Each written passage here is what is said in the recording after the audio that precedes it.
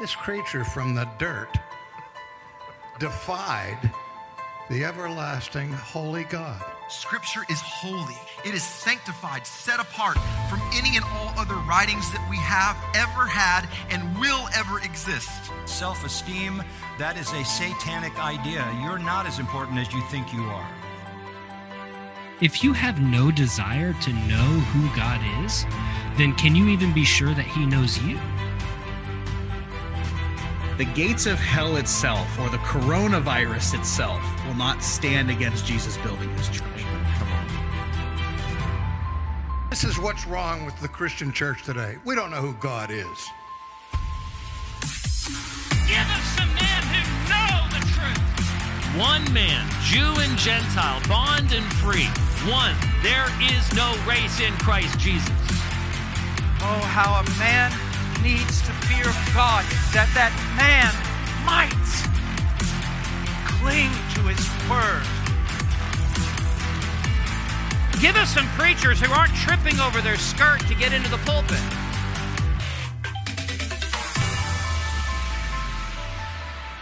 What's wrong with you people? This is Matter of Theology, that place where theology matters because everything is a matter of theology. I'm Drew, your host, and I'm here with Chris. As of this recording, Josh is not with us because he is currently recording with Joe Thorn and Jimmy Fowler. He's recording a podcast with Joe Thorn and Jimmy Fowler. Can I just say this Depot conference. Yes, I'm sorry to interrupt, but his grandfather passed away yesterday. Yes. So you guys be praying for Josh and his family. Yeah, keep Josh and his family in your prayers. But it is very cool that Josh is getting to have that opportunity to hang out with Joe Thorn, to hang out with Jimmy Fowler, fellowship with them, and also do some recording. So that's awesome. But yes, keep Josh and his family in your prayers. But we are a podcast that seeks to approach church and cultural issues from a biblical standpoint. We are on Patreon. So if you would like to partner with us, head on over to patreon.com/matteroftheology and become a subscriber. Up there on Patreon, we have a show that dropped last week. Yeah. But I actually did something just for our Patreon subscribers, and I took the video of that show and I put it up a week in advance. So they got to see it and listen to it a week in advance. You're crazy, man. You're crazy. It's crazy. So things like that you get. Like you could get shows in advance. That's just how it is. But we're also going to be putting, if you remember, our Between the Matters episodes. We're going to be recording whole new stuff of Between the Matters video. It's going to be up on the Patreon. You don't want to miss those. And I know some of you thought that Between the Matters were our best episodes. Like not even our actual episodes of content, but just us being us, goofing off on the Between the Matters stuff. So you will want to become a Patreon. Yes, please. Yes. We are members of the Christian podcast community. So if you would like more Christian podcasts, go check out strivingforeternity.org. And we want to see you at the Cruciform Conference. The conference is on, it's on holiness this year, October 23rd through the 24th in Indianapolis, Indiana. And there's going to be a pre-conference on the 22nd. And that conference is going to be on abortion. Anthony Mathenia is going to be the main speaker, and we are going to be doing a show at the conference, at the pre-conference. That's right. Yeah. Speakers for the conference include Justin Peters, Anthony Mathenia, Gabe Hughes, Jeffrey Johnson, some guy that's kind of subpar exegesis, definitely needs work on his preaching, a guy named Chris Huff. He's going to always be there. need work. I'm being very serious. I always need work. You know what, bro? I've got some lectures on expository preaching. You can it's true, you do. I'll send them over to you. You do. I appreciate that, man. Thank you. Thank you. No problem. Free of charge, too. Free of charge. Oh, hey, man. Awesome. So tickets are available. Early bird tickets are ending soon. So head on over to cruciformministries.org and register and get your tickets today. Holiness matters. Holiness matters. It righteous living matters. It does. Right. Yeah. That's right. Yep. So on today's episode, we're actually going to be going back to kind of our roots, like how we just kind of really started this thing, and that's just expositing scripture. You say roots or roots? Roots. There's Roots. two O's. Roots. R-O-O-T. Depends on where you're from, man. No, that's like people who say roof as rough. Like Roof. I was on Hey, man, the I gotta roof of fix the the roof. house. I gotta go up there to the roof. Like, no, it's roof because there's two O's. You Yeah. know, just and you don't say, yeah, I went to I had a loose. You say I had a loose tooth, not I had a loose tooth. Right? It doesn't work that way. I want to challenge any of our listeners the next time you go to the dentist, the orthodontist, say that. I got a loose tooth. Wait, what? Exactly. But the Sorry. passage we're going to be expositing today is we're going to be looking at Colossians chapter 2, verses 6 through 10. Now, you might be like, well, why? Because right now, given our current cultural climate conditions, everything that's going on, what we're seeing inside the church and outside the church, we need to come back to these verses. These verses are essential for our living. They should be tattooed on our foreheads. We should constantly be in remembrance of these verses. Well, that's right. We are constantly living in a world where, first of all, information moves very, very quickly. Right? Things change hourly, minutely. Is that even a word? I think so. But and so often what we end up seeing is so many believers are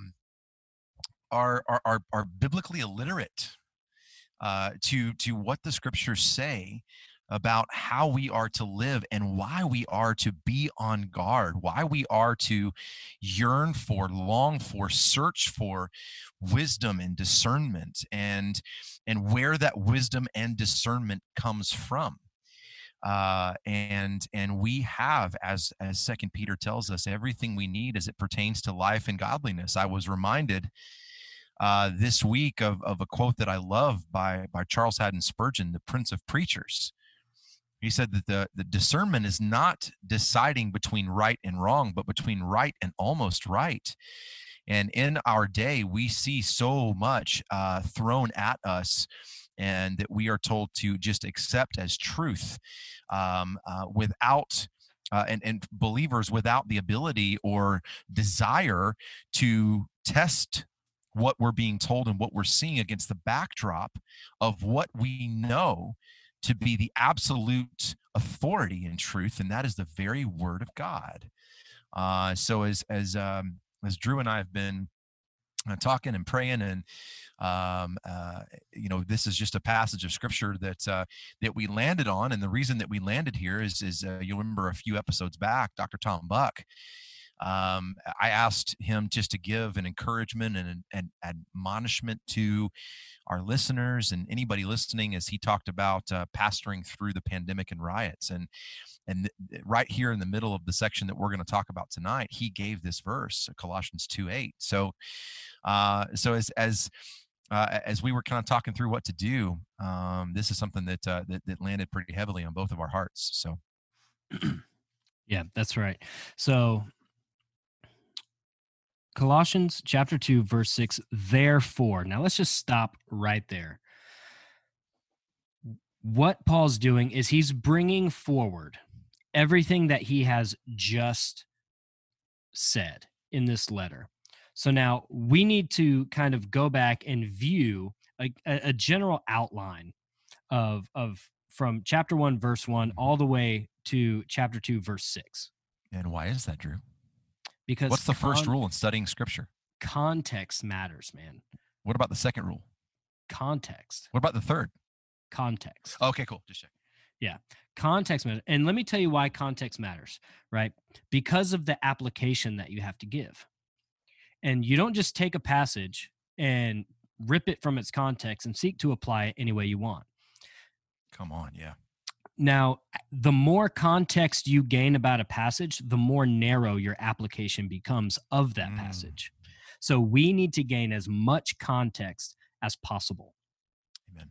So let's just work from a general outline here. So to start, Paul is dealing with personal matters. That's chapter 1, verse 1 through verse 14. In this, Paul is dealing with his greeting, right? You see that. You see his greeting. You see his thankfulness for the churches at Colossae. But then you see his prayer for them as well. So moving on from personal matters, you have doctrinal instruction. This is chapter 1, verse 15 through chapter 2, verse 23. And in this section, Paul deals with Christ's deity, he deals with his ministry, and he deals with false philosophies. And so what we're going to be discussing, it falls right in between Paul's ministry and dealing with false philosophies. Right. And you'll notice here as we read, verses 6 through 10, there's an admonition given in verses 6 and 7, and then 8 through 10 is or verse 8 is a warning, and then followed by the why behind the what. The why are you giving this warning, and the reasons to heed this warning. So a strong passage, man. Strong passage. Go for it. That's right. So as we are getting into chapter 2, at verse 1, Paul it says he has a great struggle. What this means is Paul is working hard for the Colossians for the purpose of their hearts being knit together in love, in order to reach all the riches of the full assurance and understanding of knowledge of Christ, because all wisdom and knowledge is found in Christ. And the purpose of him saying this is so that no one will be misled by clever arguments. Yeah, in verse 5, he says, and though I'm absent in the body, nevertheless, I am with you in spirit, rejoicing to see your good discipline and your stability of your faith in Christ. And so gathering all that, thank you for that context. Yeah, man. And then here we go, the therefore in verse 6. Right. But I mean, I want to go back to that verse 5, just because, I mean, think about where Paul is, right? Where does he write all his letters from? Well, he writes them from prison. But the discipline of the Colossians in walking in faith, their firmness in faith, brings Paul joy. Not just happiness, but joy. And there's a difference between joy and happiness. Happiness is temporal. Happiness is just an emotion that comes and goes. I mean, it can be on a roller coaster ride. But joy, no matter your circumstances, is eternal. Yeah, and you also see that with the Philippians, and all my prayers for all of you, I always pray with joy because of your partnership in the gospel from the first day until now, he says in Philippians 1. And of course that book is filled with the command to rejoice. And you would think it was written that Paul was at some nice resort somewhere, but no, he was in chains. Reminding the Philippian church, the church of Philippi there, to rejoice. And he couldn't be, and obviously there's only one of him. And so this was his way of encouraging the church of Colossae to be careful. That's right. So therefore, Paul is bringing all of this forward. So because of this, therefore, as you received Jesus Christ the Lord, that is, the teachings that you received from Epaphras, so walk in him. Now that is continuing to walk in him. The phrase there, so walk, in the Greek, peripatete, is a present imperative.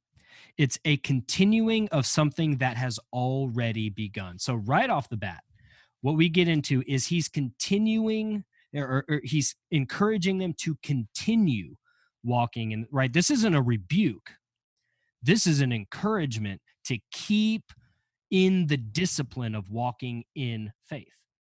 Right. And it's I mean, it could literally be translated, lead your life in him. Lead your life, move forward, so walk in him. And we see that same encouragement in Colossians 1:10. He says, so that you will walk in a manner worthy of the Lord, to please him in all aspects, bearing fruit in every good work and increasing in the knowledge of God. And then another cross reference, 1 John 2:6. The one who says he abides in him ought himself to walk in the same manner as he walked. And so that therefore you've received Christ Jesus as Lord, es kurios, Lord, Master, having all power and all authority. And in this section of scripture, like he bookends it, right? He's top and tail here, is establishing the fact that Christ is the head of all by using that word kurios, Lord, in that. Yeah.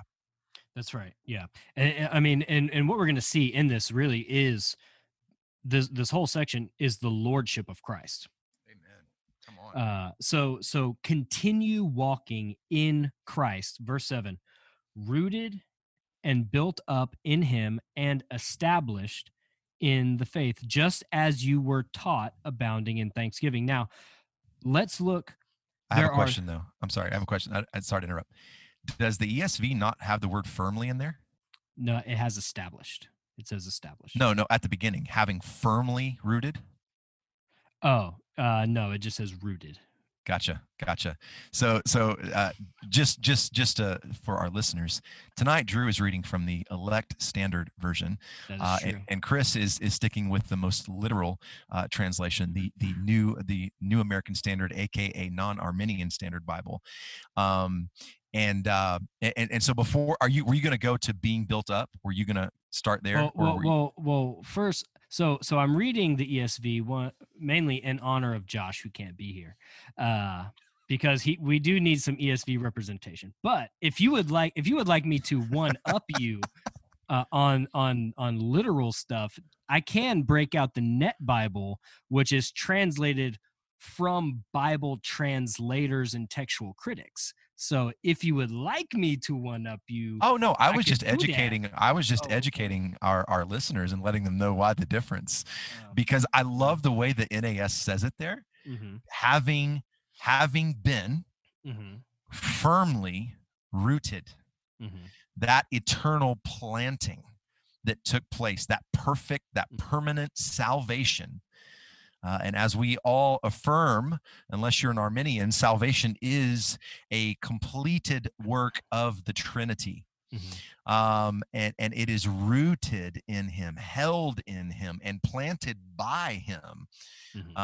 So no, I just like the adjective there, firmly. So that's all. Yeah.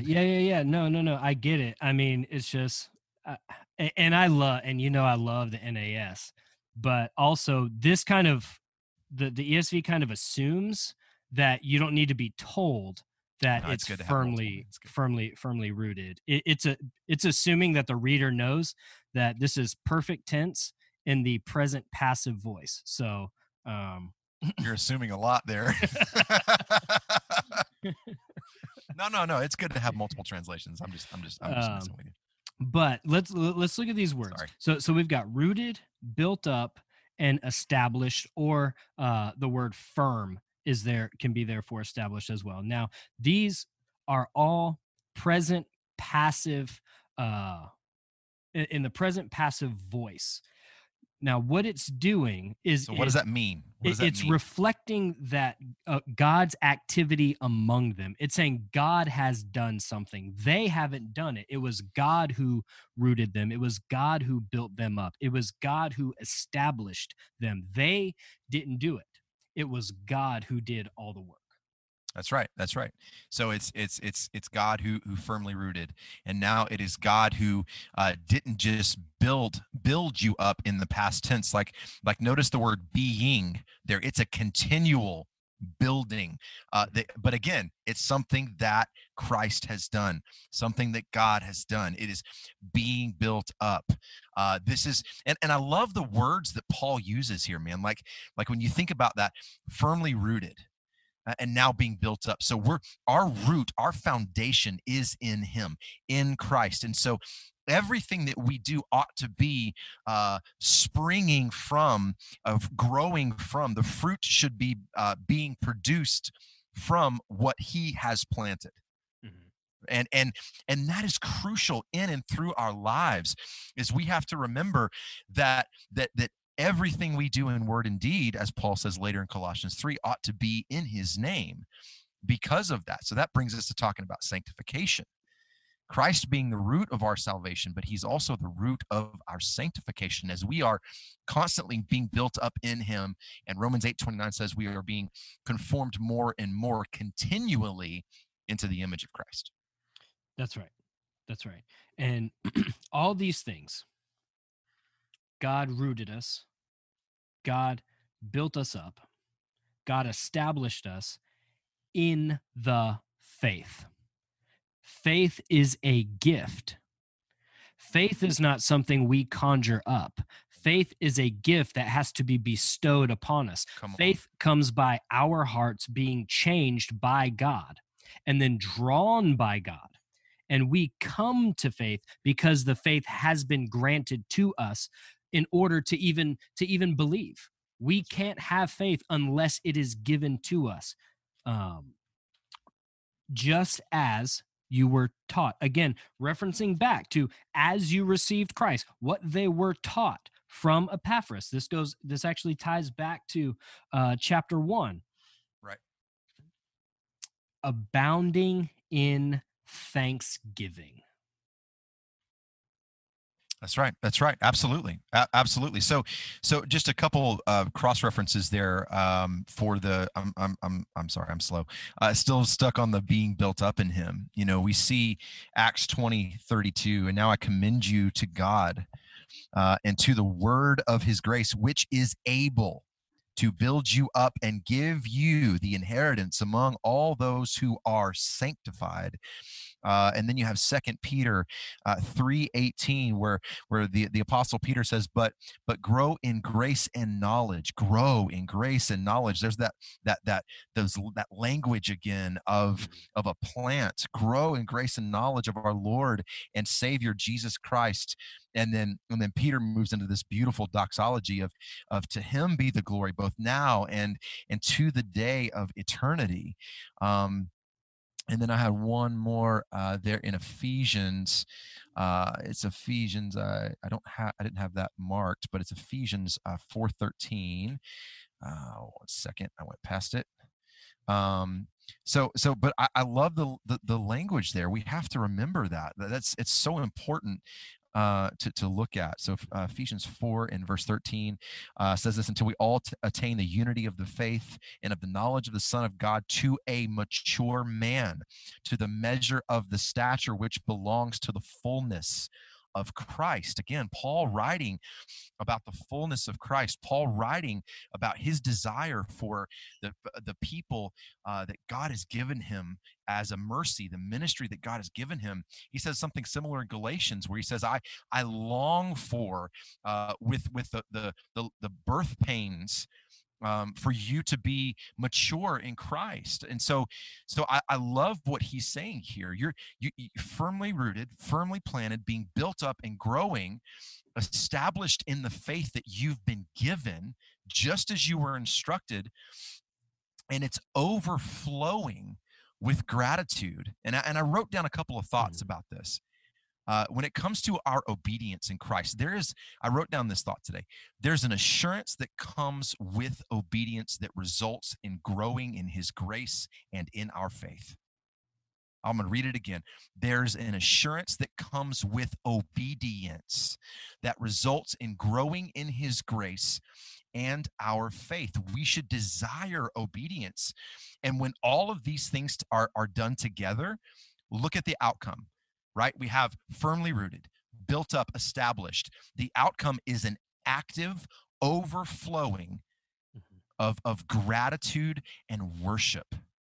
That we have been given salvation. We have been sanctified in him. He has given us faith that's been established, that's confirmed, that's secure, that's guaranteed, that's concrete. And it should overflow with absolute gratitude. Right. And so what that means, that kind of that overflowing or abounding means uh, unable to be numbered.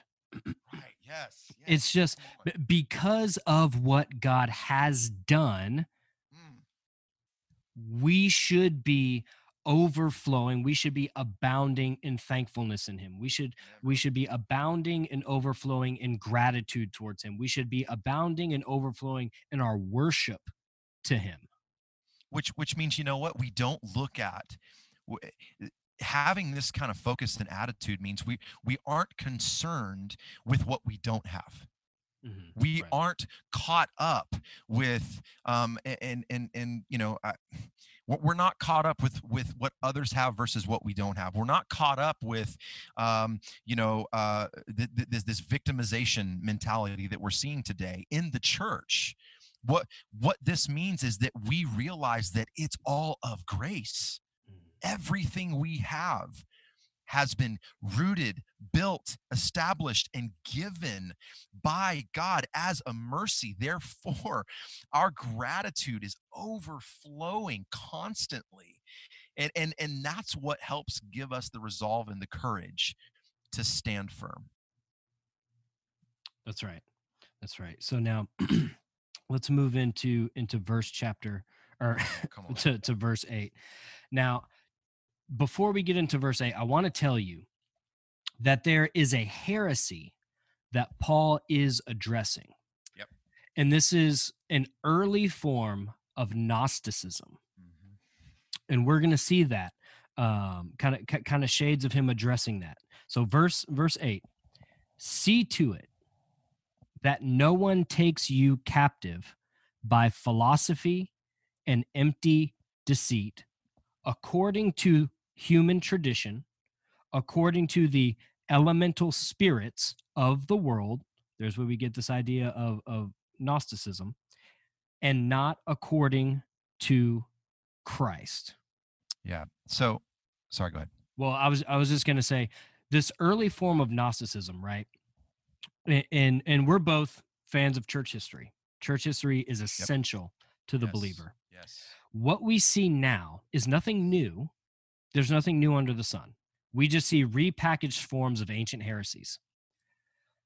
What creeps in the church is one thing that's going on now is early forms of Gnosticism, where we have this higher knowledge so that you need to listen to us because we've received right the word, we're rightly dividing it because we have this greater and higher knowledge. You've been reading scripture wrong.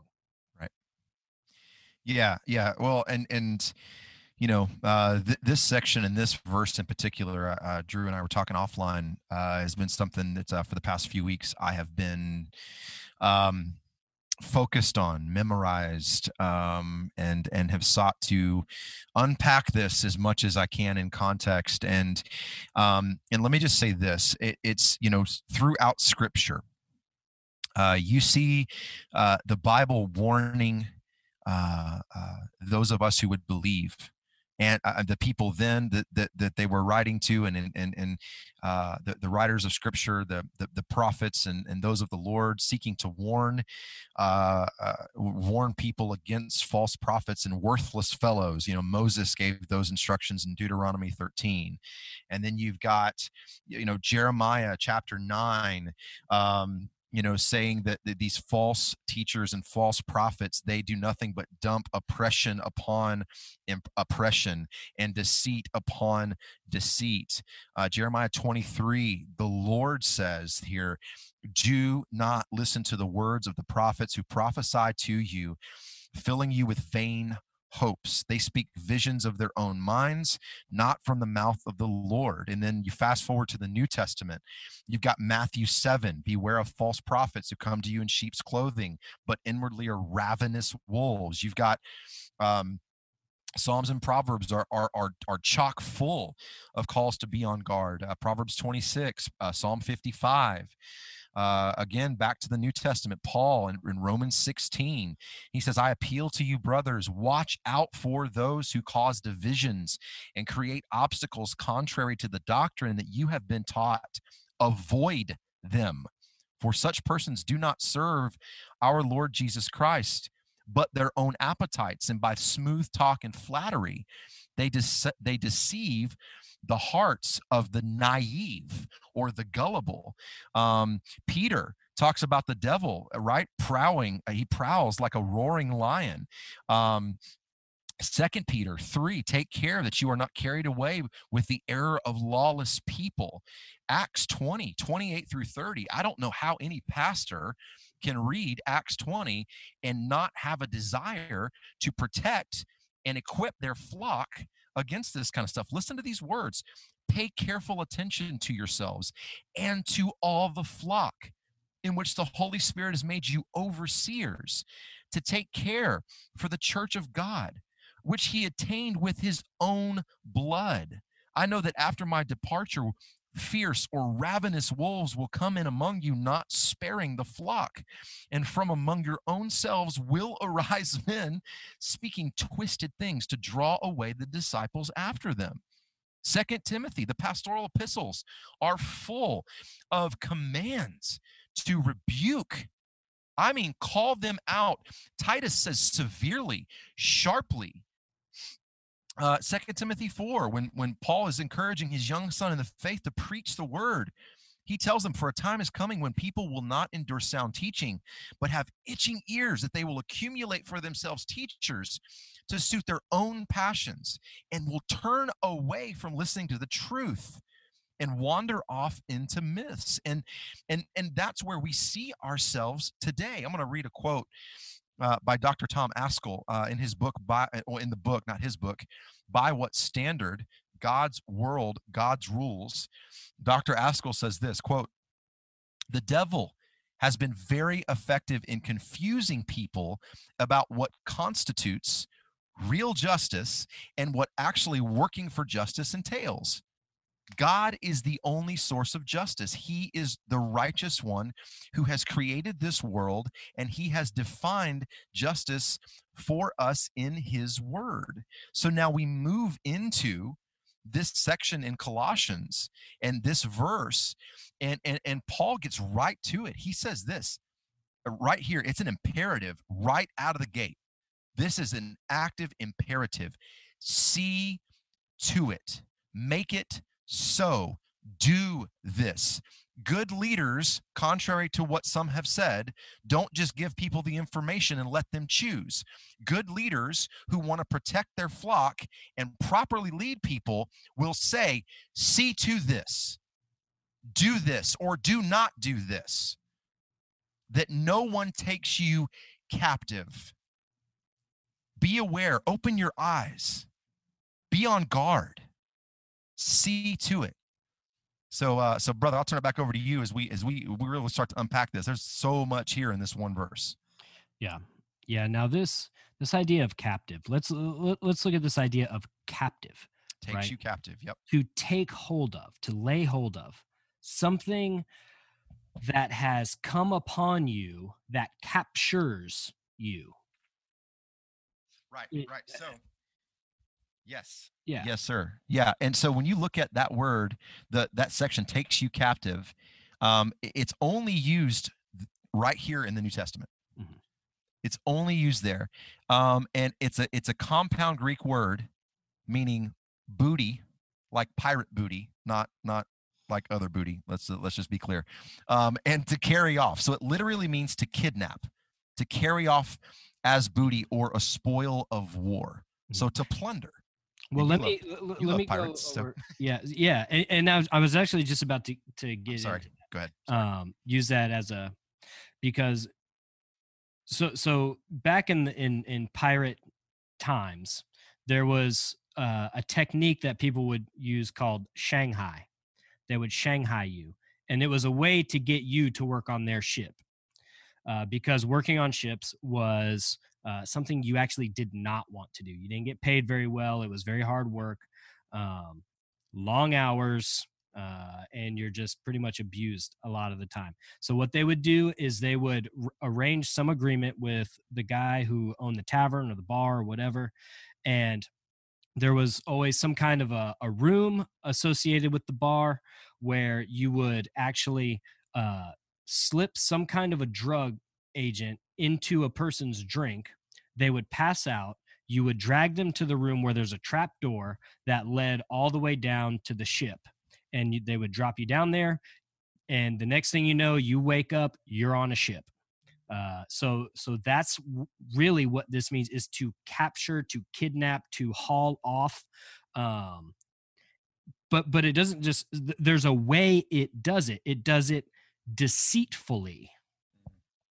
Yes. Yeah. It's, I mean, and Paul gets into that in a couple of verses or a couple of words here, through philosophy and empty deception or empty deceit. So not only is he driving that home with that expression, but then just in case that wasn't clear enough, he says, through vain or fruitless deception. There. And when you think about through philosophy, right? I mean, everybody searches, right? Philosophy is translated as a search for truth. It's something that man is always searched for. Why am I here? What is the meaning of life? I'll never forget coming home one day, brother. Let me tell you the story. And Noah was watching Blippi. And if anybody out there has a toddler, you know who Blippi is. And if you're a parent, then it kind of drives you nuts because he can be annoying.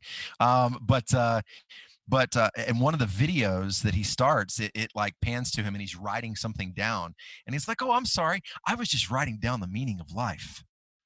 And Noah one day was like, "Well, Daddy, what is the meaning of life?" And I've been doing catechisms with him since before he was 1. And I said, "Well, Noah, what's the chief end of man?" He said, "To glorify God." I said, "And what?" He said, "Enjoy him forever." I said, "There you go." So when I think about philosophy, unfortunately, because I think about Blippi. Yeah. Well, I mean, philosophies are in universities, it's always said philosophy is one of the dumbest things you can get your degree in, but they have philosophy professors, which is really weird that they would say that. But R.C. Sproul did too, I think, wasn't it? Yeah. And I think maybe Greg Bonson did as well. I can't be for sure though.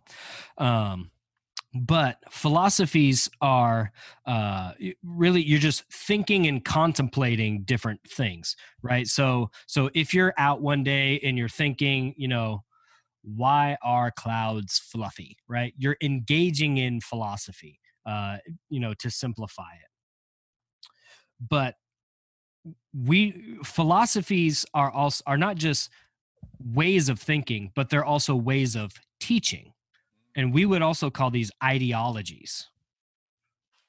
These people have brought in, especially into the church, and that's what happens when Paul goes to a place, he establishes a church, he leaves, someone comes in behind him to establish some kind of false ideology and way of thinking about God and about the Christian faith. Yeah, and we're seeing that a ton today. We're seeing these godless ideologies, such as critical theory, critical race theory, white privilege, being propagated, and it's one of those things, man, that we expect the world to be the world. Mm-hmm. They don't have we talked about it earlier. You said it earlier. We've been given the faith. The veil has been removed from our eyes. We have been risen from death to life and given the ability to comprehend, Paul says in Corinthians, the wonder, the beauty, the majesty of the cross and what Christ has done. What Paul is warning here is, be aware that no one takes you captive through these philosophies, these teachings, these ideologies that are fruitless and that are, according to the tradition of men, is in the direction of man. And of course, the key here is the end of the verse, which we'll jump there and then jump back to where we are, but rather than according to Christ. Anything that's pulling you, anything that would lead you astray from the simplicity and the beauty and the wonder of the gospel of Jesus Christ and his word. Mhm. Yeah, that's right. So now we can also take philosophy and we can translate that to a worldview. Everyone has a worldview, a particular way of viewing or thinking about the world. So now the worldview that's being addressed here is one that is empty. It's one that is deceitful. Yep. Because it's a philosophy, it's a worldview that is according to human tradition. It's not a worldview that is according to Christ. Now, what we have, and sadly, what we have in the church is we have conflicting worldviews where we would think that in the church, we would have the biblical Christian worldview. But what we're seeing worldviews and philosophies from outside the church, from the world, from the traditions of men, things that are completely made up in order to elevate man and continually separate men on the basis of whatever. Right. Insert adjective here, right? On the basis of whatever you can think of. And that's making its way into the church. And we see leaders, people who just a couple years ago we would say, man, they're awesome, they're gospel centered, right? I read an article that came off of their website and it was the best thing. I refer back to it all the time. I shared it and all this stuff. But let me tell you, the Gospel Coalition's going down the drain. Okay? Because worldly ideologies have crept in. Mm-hmm.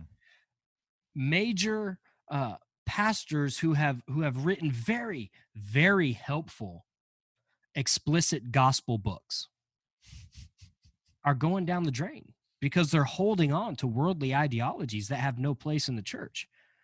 Get back to the book, right? I think of Steve Lawson, right? Where he's talking and he says, give us the book. Yeah. There's a quote that I heard this week that I wrote down by a theologian named Kevin Van Hooser, who said this. He says, quote, "For we wrestle not against flesh and blood, matters in motion, but against isms and against powers that seek to name and control reality." Mm-hmm.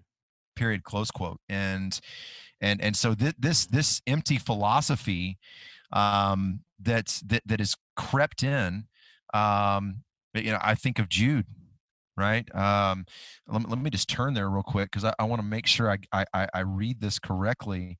So the book of Jude starts out, "Beloved, while I was making every effort to write to you about our common salvation, I felt the necessity to write to you appealing that you contend earnestly for the faith which was once for all handed down to the saints." Verse 4, "For certain persons have crept in unnoticed, those who were long beforehand," and this is scary, "marked out for this condemnation, ungodly person who turned the grace of our God into licentiousness and deny our only Master and Lord Jesus Christ."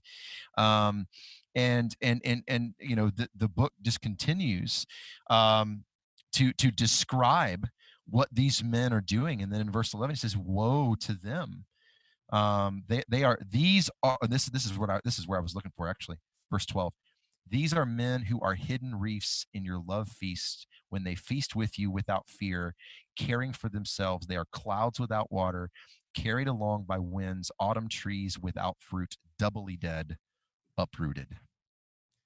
That's a scary spot to be, but we see that happening. And one of the reasons that we see that happening is that this falls not just on pastors, but all of us, but it starts with pastors and elders in the fact that you have a responsibility.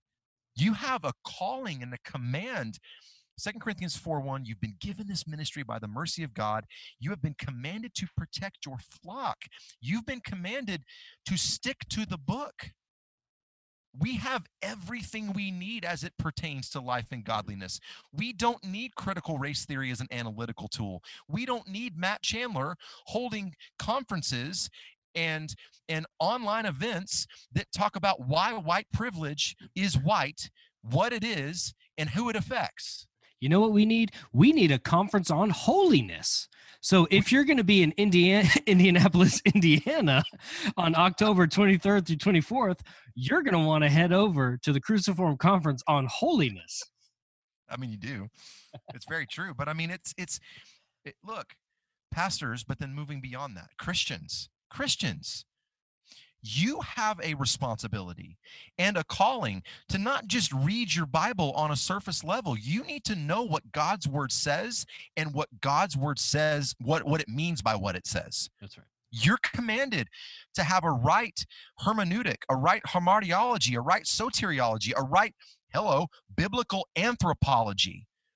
And then again, backing up to verse 7, and seeing all that happens, you remember what Christ has done, and then your attitude is that of overflowing with gratitude. Mm-hmm. That's right. I mean, we have, as believers in the church, look, Voddie Baucham says that apologetics are not for the Navy SEALs of Christians, right? They're for all of us. Mm-hmm. It's time for Christians. It's time for Christians, called to be pastors or not, to, when you hear stuff like this, mm-hmm. and you see people that have been taken captive by this, that you would have the courage and the resolve to stand firm, speak mm-hmm. truth, rebuke if necessary, gently, in love.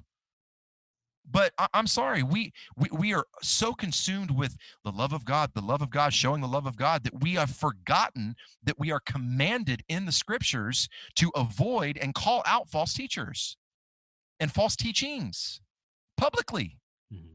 Because Paul tells in the pastoral epistles, because they are coming in, they're creeping into people's homes and taking them captive. Mm-hmm. That's right. So moving forward, Therefore,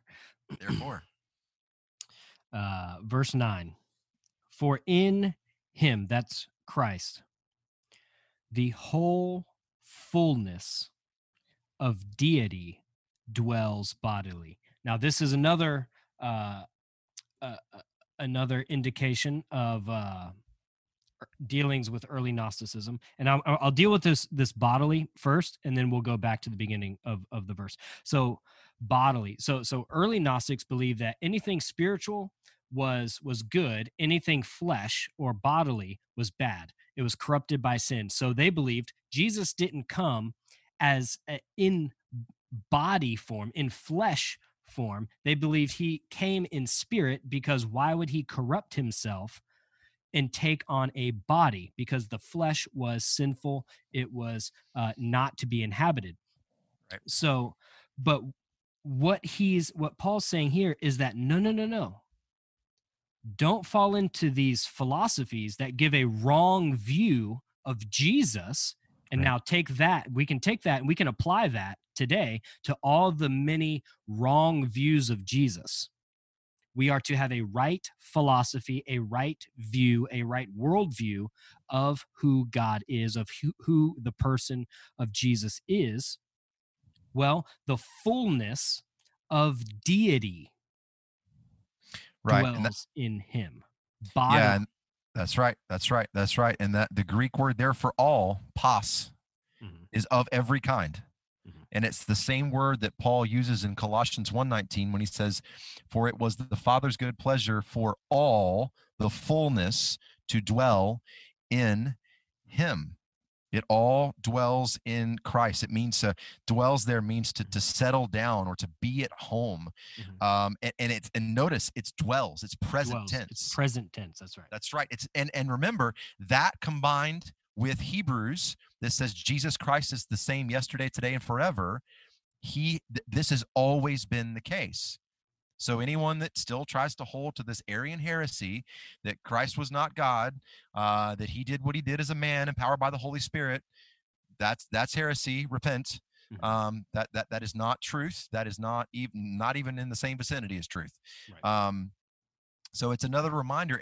And I noticed too, man, just going back to the top, you see in him. right? Verse 7, built up in him, rather than according to Christ. Verse 8, verse 9, in him. Verse 10, in him. Notice the theme. Notice the theme that Paul is continuing to show, that it's all rooted and based and founded in Christ. Right. And you'll see that basically all the way through. That's right. But this is not the fullness of deity is not just a temporary dwelling. Oh, come on. Right?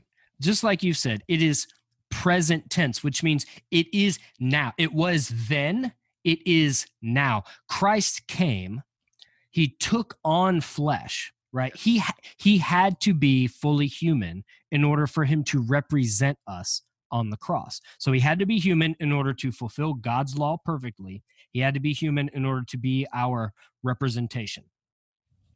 But that doesn't mean that once he died and rose again and ascended, that he left his bodily form. He is still in bodily form. How do we know? Because he will come again in the same way that he left, which is a bodily form. So this is important to the person of Christ. So deity dwelled in Christ when he was here. It continues to dwell now, and it will be dwelling in the future. Come on. Amen, brother. Amen. Amen. And then we get into verse 10. Right? And in him you have been made complete, and he is the head over all rule and authority. So again, it's and in him. You have been made complete. You exist in him. You take place in him. You're present with him always. You are filled. You are executed, right? That's I mean, not executed like killed, but it's carried out to the fullness. And right, because there's nothing left to do. There's nothing left to add. There's no other work that needs to be done. Right. So in light of in him, all the fullness of deity dwells in bodily form. Because of that, Christ is the Greek there, the pleroma of God, and we are filled with that. So John 1:16, for of his fullness we have all received. So it's the completion. It's Dr. John MacArthur says it's the perfect tense of that participle. It's the results of, just like you just said, we have been filled, and it's eternal. Right. It's eternal. And because of that, that's where we rest. We were incomplete because of the fall. He has made us complete because of what he accomplished on Calvary and the resurrection. Right. That's right. Now, this next part of verse 10. Oh, yeah. Who is the head of all rule and authority? Now, what this means is, who is the head of all rulers and all who are in authority? Jesus is the head. You know what? Let's go back to Matthew chapter 28, verse 18, right? What does he say? He says, all authority in heaven and on earth have been given to me. All authority, not just, some authority here, or only authority in the church, but not in society, not only in your home, not only in your personal quiet time do I have all authority, but no, at all times in heaven and on earth, the whole earth, Christ has all authority. That's right, man. That is right. Hang on one second. Let me get back to there was something a verse I found, and I wanted to read it. There we go. So we see in the order of the resurrection in 1 Corinthians 15. Paul says, but now Christ has been raised from the dead, the first fruits of those who are asleep. For since by a man came death, by a man also came the resurrection of the dead. For as in Adam all die, so also in Christ all will be made alive, but each in his own order. Christ, the first fruits. After that, those who are Christ's at his coming.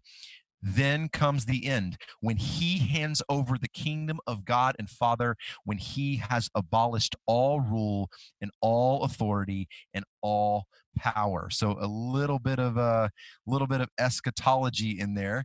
Hashtag that post mill. Oh gosh. But Ephesians 3:10 says this. Let me see if I need to back up. I may want to back up a verse. Yes, I do. So starting in verse 8, to me, the very least of all the saints, Paul says, this grace was given to preach to the Gentiles the unfathomable riches of Christ, and to bring to light what is the administration of the mystery, which for ages has been hidden in God, who created all things. Verse 10, so that the manifold wisdom of God might now be made known through the church to the rulers and the authorities in the heavenly places. Now that is a very post-mill sounding verse. Yes, it is. Yes, it is. And then one more, Colossians 2:15. Just a few verses after what we're reading now, Paul says that, reminds the church of Colossae, when he had disarmed the rulers and authorities, he had made a public display of them, having triumphed over them through them. So I love this right here. And I love these verses, because what this reminds us is, yes, why we as Christians should be concerned about political matters. We should be concerned about what happens in our government. We have to remember this. He is the head over all principalities, jurisdictions, magistrates, presidents, kings, rulers, and authorities. He is the head over them. He is the one who, by his sovereignty, puts them in place and removes them from power. We have to rest and remember that. So it doesn't absolve us of our responsibilities, but it removes and relieves the stress from seeing what's going on and going, oh my gosh, we're in trouble. That's right. So now we can take these verses 6, 7, 8, 9. And I want you to see the theme of the lordship of Christ. Yes, come on. So, therefore, as you received Christ Jesus, the Lord, he is Lord of all. So, walk in him. You walk in Christ because he is Lord, rooted and built up in him and established in the faith. He rooted us. He built us up. He established us. Come on, brother. Because he is Lord. Yes. And because he is Lord, we should be overflowing with gratitude, so that no one takes us captive. Why? Because we're always returning to our Lord. We're always focused on our Lord.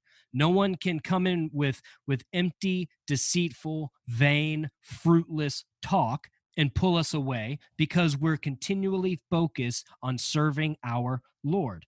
No one can come in with human tradition and say, do this, because we are continually focused on obeying our Lord. No one can come in with any elemental spirits and try to give us some kind of Gnostic higher knowledge, because we are continually thinking of our Lord. You had something to say? Yeah, I mean, I did, but keep going, man. If you're on a roll, brother. But so, I mean, it's just, we are to continually be focused, thinking, obeying our Lord, who is Christ. Why? Because in him, the whole fullness of deity is currently dwelling bodily in you. And we have been filled. We've been filled. We're not emptied. We're not half full. We're not a quarter full. We're not 3/4 of the way full, which some people might look at a glass and say, man, that's a full glass. No, we are full to the brim in Christ, because of Christ, and because he is the head of all rulers and authorities in heaven and on earth. That's right. That's right. You know, and what this means for us from a practical standpoint. How do we do that? How do we do that from a practical standpoint? How are we? I mean, number one, all gratitude. That's a mindset. But how do we do that? How do we absolutely ensure that we are not being taken captive? Right. Well, first of all, you pray and you search for and yearn for wisdom, discernment. Secondly, Paul lays it out. Paul lays it out just a chapter later, just a few sentences later. He says in Colossians 3, therefore, right after everything we've talked about, right? Colossians 1, the supremacy of Christ, the personal ministry that he has, moving into Colossians 3 about putting on the new self. He says, therefore, all of that. If you've been raised with Christ, keep seeking the things above where Christ is, seated at the right hand of God. Set your mind on the things above, not on the things that are on earth, for you have died and your life is hidden with Christ in God. When Christ, who is your life, is revealed, then you will also be revealed with him in glory. Therefore, consider the members of your earthly body as dead to immorality, impurity, passion, evil desire, and greed, which amounts to idolatry. For it is because of these things that the wrath of God will come upon the sons of disobedience. And in them you also once walked when you were living in them. But now you also put them aside: anger, wrath, malice, slander, abusive speech. Do not lie to one another, since you laid aside the old self with its evil practices and have put on the new self, who is being renewed to the true knowledge according to the image of the one who created him. That's how we do that. That's, from a practical standpoint, we die to self. We take up our cross. We put to death, which is hard and requires work and requires sacrifice. It means not watching Game of Thrones. It means not listening to Cardi B. It means not buying into the nonsense that Eric Mason, Jamar Tisby, and everybody else who's preaching a false gospel puts out there. It means obedience. It means righteousness. Sorry, that's not hyper-reformed. That's godly living. It's godly living. Come on with that nonsense. You want to live a life that exudes and exemplifies the fullness of the deity and of the one who dwells in you. You want to ensure that no one takes you captive. Live your life to the glory of God and not your own. Die to your preferences. If you have to be advised or told, for example, to cancel Netflix right now, that's a problem. That's a problem. If you can't not watch something that you know, anything, if you're watching something that has to do with mysticism, witchcraft, I don't care what it is, that is directly antithetical to Scripture. And if you think that's not going to affect you, you are being naive, as Scripture states. And this goes for me too. Godly living, righteous living, not because we're earning favor, not because we're trying to go, oop, God's happy with me today, but because we desire to glorify him, because we are firmly rooted. He's done that. We are being built. We've been saved. We're being saved. We will be saved by what he's established.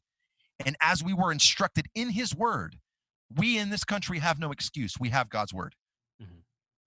Overflowing with thanksgiving, gratitude, and love to him and to everyone around us, all made in the image of God. All made in the image of God, inside the church and outside the church, but as Galatians 6 says, especially to those of the household of faith. That's right. Yeah, and I in light of what Chris just said, I want to ask a couple of questions. First one, when, and this is for the churchgoer, right, and the preacher and pastor. When are we going to start taking God's word seriously? Second question, when are we going to start taking Christ seriously? Yeah. If you love me, you'll do what? Obey my commandments. We were bought by the blood of Christ. Mm-hmm. Do you understand that? You were purchased.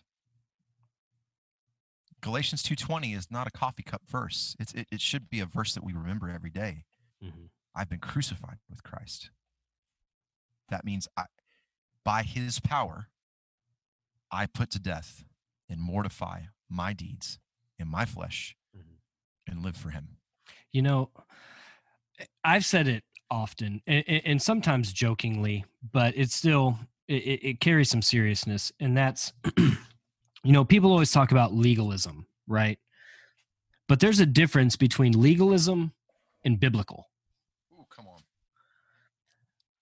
But I'm not opposed to the biblical being viewed as legalism because some people need legalism. They need to be forced to do some things according to scripture, right? That obedience portion, it's not legalism, it's biblical. Right. But if you want to call it legalism, then yes, you need legalism is what I'm really getting at, right? If that's what you want to call it, then you need it. Right. If you're a pastor and you call anyone who desires or has questions, if you're spewing things from the pulpit that you shouldn't, or doing things from the stage that you shouldn't, or saying things that you shouldn't, and someone calls you on it, and your response is to say you're being a legalist, a fundamentalist, a hyper-reformed, whatever, why are you a pastor? Right? Your desire and goal should be, you should identify with Paul in Galatians, right? When Paul in Galatians, I said it earlier, that he was longing for the church at Galatia to be conformed into the image of Christ, and that should be your desire. I mean, you should work like that. It should be that sort of process for you. And remember Paul's words in Romans 6. We've been freed from the slavery of sin for what?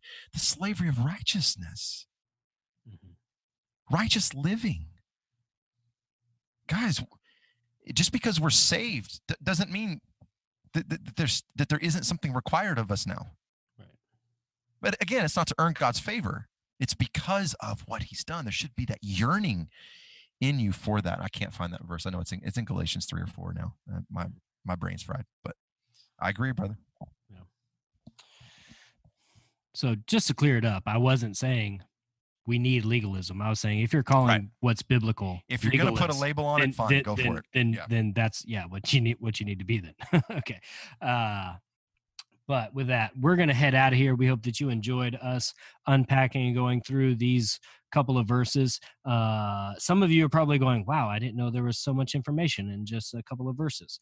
Yeah, you should see when we really start getting into unpacking stuff. We only need one. Just to let you know, to fill up like 3 hours. But we're being gracious. But with that, we're going to head out of here. Make sure you become a Patreon subscriber. You know why? Because when we get done with this, we're recording a Between the Matters, and you're going to want to check that out because it's awesome. So anyways, we're getting out of here. We'll catch you guys on the next one. See ya.